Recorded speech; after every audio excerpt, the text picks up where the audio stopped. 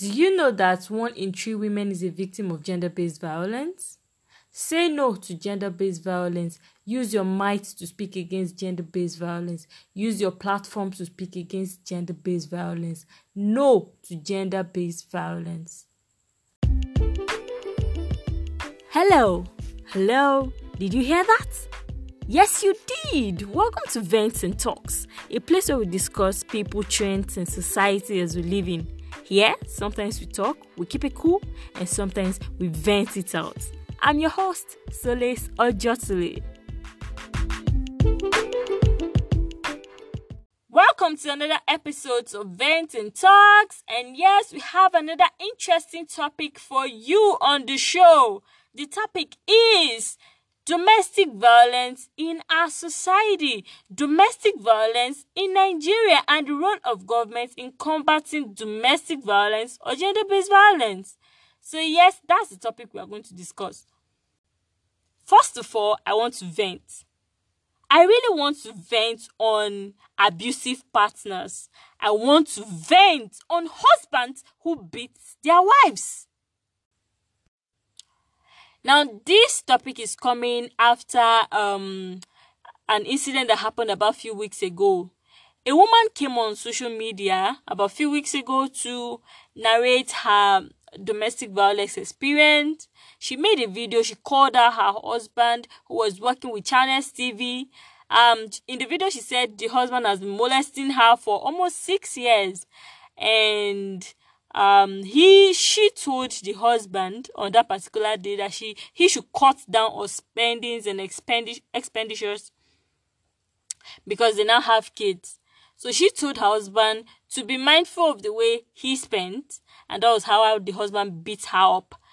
The beating was actually 4 weeks after she gave birth. And in the video, she recounted that her husband has been molesting her, has been beating her up for 6 years, and that the husband even sat on her in seizure. Yes, the wound that they operated at the place they did her CS when she gave birth about 4 weeks ago, that the husband sat on her in seizure, and of course, there were so many injuries on her when she was making the video. So she made the video and posted it on social media, and it went viral. Then a few days after the incident, the Benue State governor, of course, the woman and the husband live in Benue State. A few weeks after, we saw that the Benue State governor has called them and has settled the husband and wife. And let's take a look at the role of government in combating gender-based violence. In Nigeria in 2015, there's a law that is called the VAP Act that was passed, a bill that was passed into law in 2015. It's called the VAP Act. Now, this law is a law that covers everything about gender-based violence.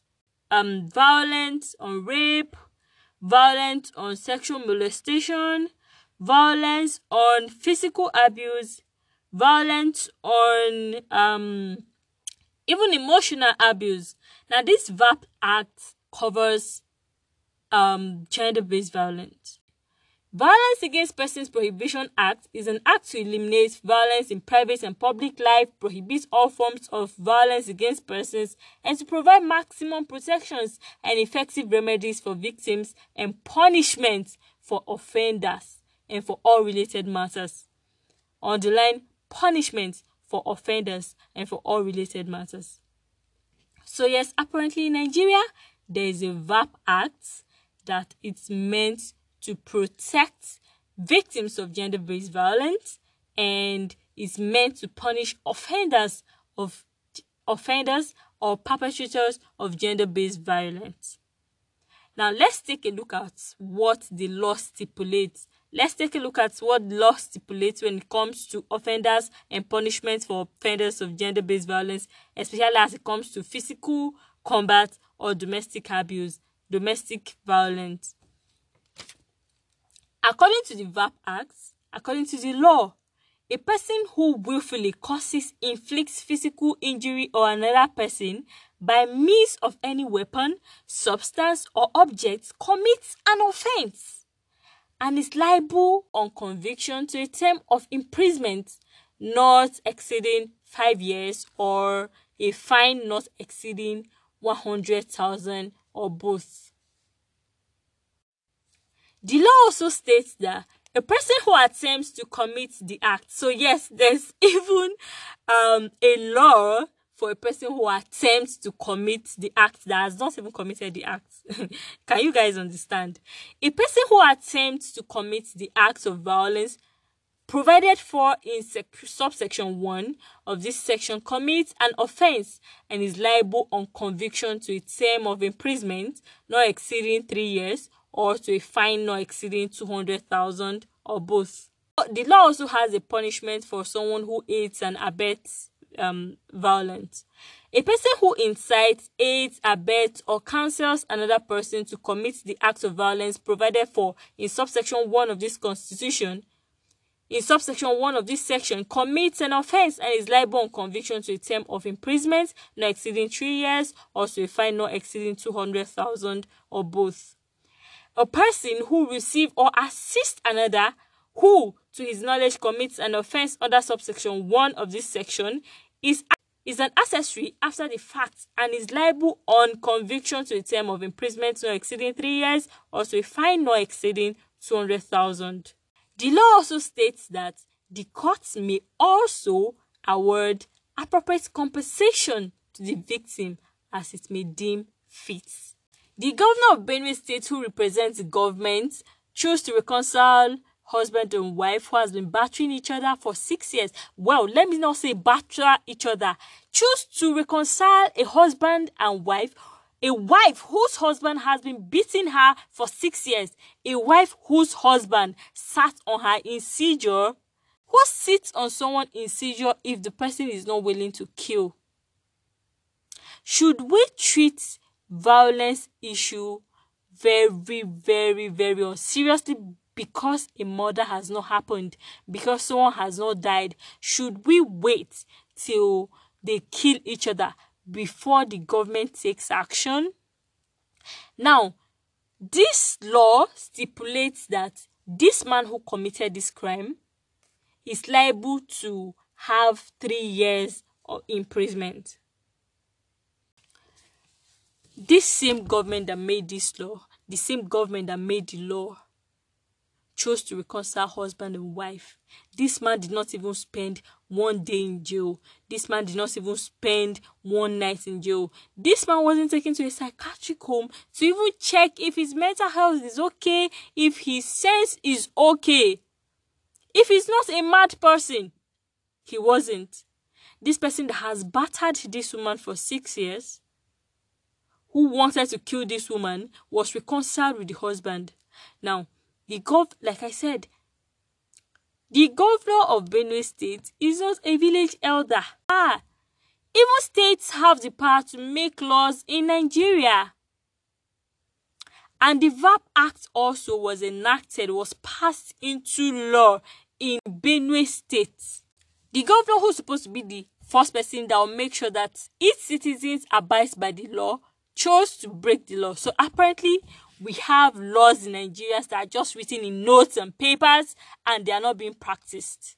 Now, when issues of domestic violence turn into murder, we are quick to take them to court because it's murder. But because it's not murder yet, they decide to take it very, very unseriously. Should we wait that death should occur before we take action? The governor is not supposed to reconcile this husband and wife. The governor is supposed to make this man a scapegoat for others. Why? Because we have women who have no access to internet. We have women who are not educated to call out their husband on the social media. We have women in villages and communities who are dying every day as a result of husband battering. Some, their deaths were covered and we didn't even know the cause of their death because the husband succeeded in covering it. Some died and they'll say she slept and didn't wake up. Some died and they'll say, oh, she fell from the stair. Some died as a result of beating, husband killing their wives. and we didn't even know the real cause of their death. And of course, in Nigeria, there's nothing like autopsy. You die and they bury you like that. Nobody wants to know the cause of your death.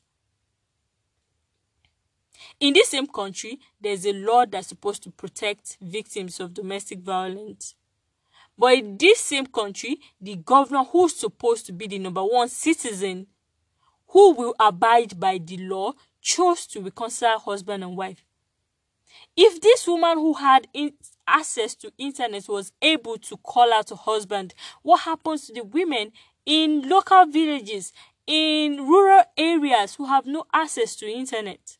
I believe that if this man was meant to face the law, others will learn.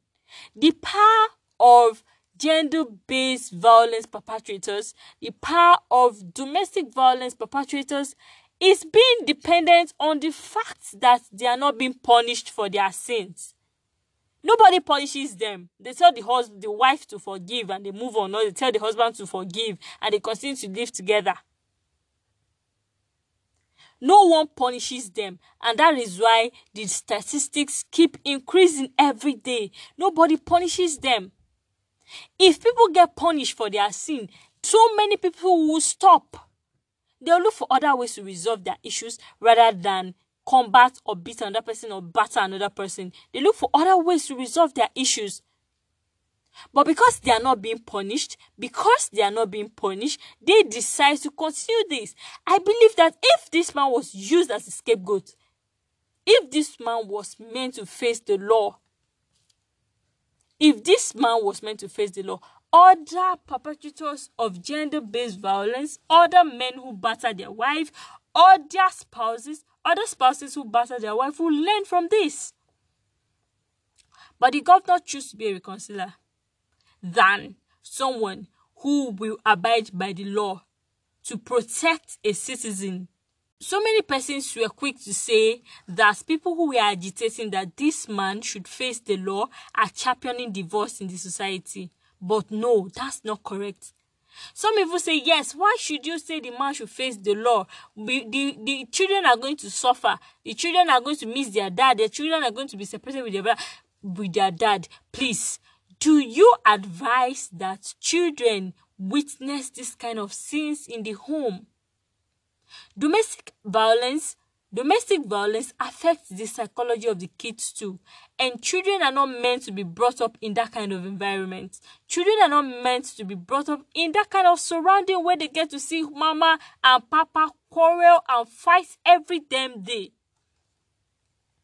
It's not even good for the health of the kids.